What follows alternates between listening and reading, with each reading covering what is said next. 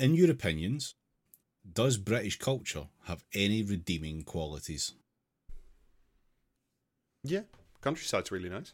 Like, owned by It's a not bunch of culture, cunts, that's a but, place. Yeah, and that's geography. Yeah, well, I'll go with the cultural history of the miners' strike and like basically all the strike action that took place in the UK, including like Red Clydeside and all the rest of it. There is a strong, rich vein of that, and it's pretty cool. Unfortunately, it's in decline. Yeah, unfortunately, it's all in history.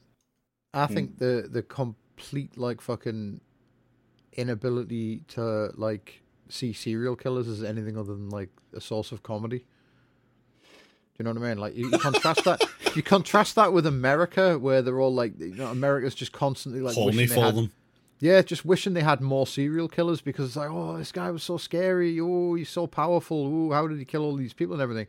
And then over here, it's like, oh, we dug up this lad's patio and there was like 80 bodies underneath it. And the next day, like every comedian in the country, every school child in the country, everyone like in the pub, everywhere is making jokes about it. You know what I mean? It's just like absolutely no respect for murderers. All the times people send in Fred and Rosemary West's picture asking for like a radio DJ or whatever it is to do like a call out for them.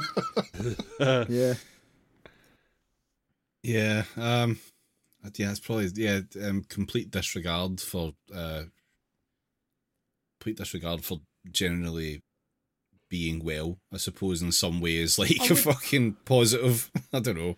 I think it's because actually being a serial killer is like the ultimate form of trying to pick your own nickname, isn't it?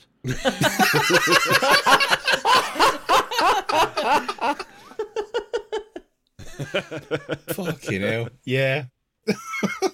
I would actually say, like, I know we're like led to believe, or like the media tries to lead us to believe that this isn't the case, but British culture overwhelmingly pretty much has a, just this built-in assumption of like, just let people get on with their lives. Like, yeah. The reason I why I like not talking to my neighbours. But like, yeah, just, they're not doing anyone any harm is like the quintessentially British just opinion on, someone's doing something weird, and as long as they're not doing anyone any damage, like, yeah, all good. Actually, no, I do have an answer. The British attitude towards customer service. I was going to say that American shit fucking kills me. I do not want service with a smile. I merely want service. Do not make the person smile on my behalf. I don't want that for them. Look, it's my goal in life to be the like ideal, the platonic ideal customer. Like, I'm sorry that I'm asking you a question, but I do need to know, and I would rather not have to ask you and cause you any level of inconvenience. See, when we used to go on like holidays, which was like always like in Britain, we when we were kids, like would always like stop at this fucking one cafe on the A1. Back when like you could see an independent business like on a motorway. Mm-hmm. Yeah, instead of it all being like fucking Happy Shoppers and then like Granada Services. Return of the Little Chef, yeah. There was one like independent cafe somewhere in Yorkshire down at the side of the A1, and the woman who ran that was the most miserable bastard you've ever met in your life. It was fucking great, like. Yeah. Just be sat there having like fucking egg and chips, and she's like fucking screaming at truckers to get the fuck out if they're not going to, like, do you know what I mean? Behave themselves properly and all this sort of shit. It was great. Okay, yeah, I think that.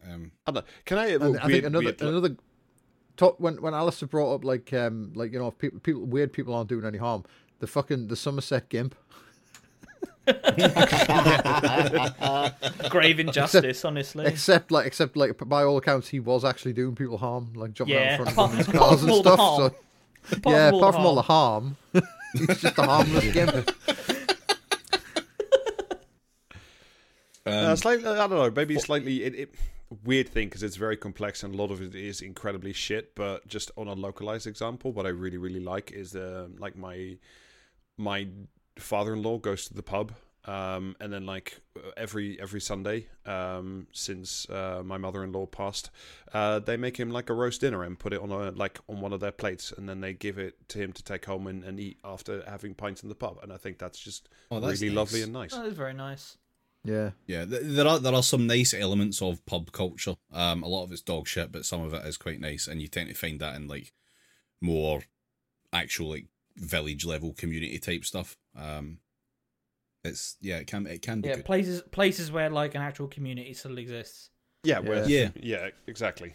It's a bit of a knife edge because like lads, but the thing where no one ever takes any of their mates like really seriously, especially like when the mate is trying to like seem impressed with something. Do you know what I mean? Like there's no way like faster way to get like the piss ripped out of you than to turn up in like a fucking shirt that you think looks mint. You know what I mean? Well, we had a friend who tried to like profess their level of culturedness by telling us that they'd had dinner up the Shard, and I tell you what, they have not heard the end of it since. Was Baby Gronk there? Livy rizzed him up, I heard. Yeah, like a lad I knew in college turned up in double denim with a little leather waistcoat that his mum had like fucking presumably picked out for him. This was like at age 17 or something, and people there are people who still call him Cowboy Trev. So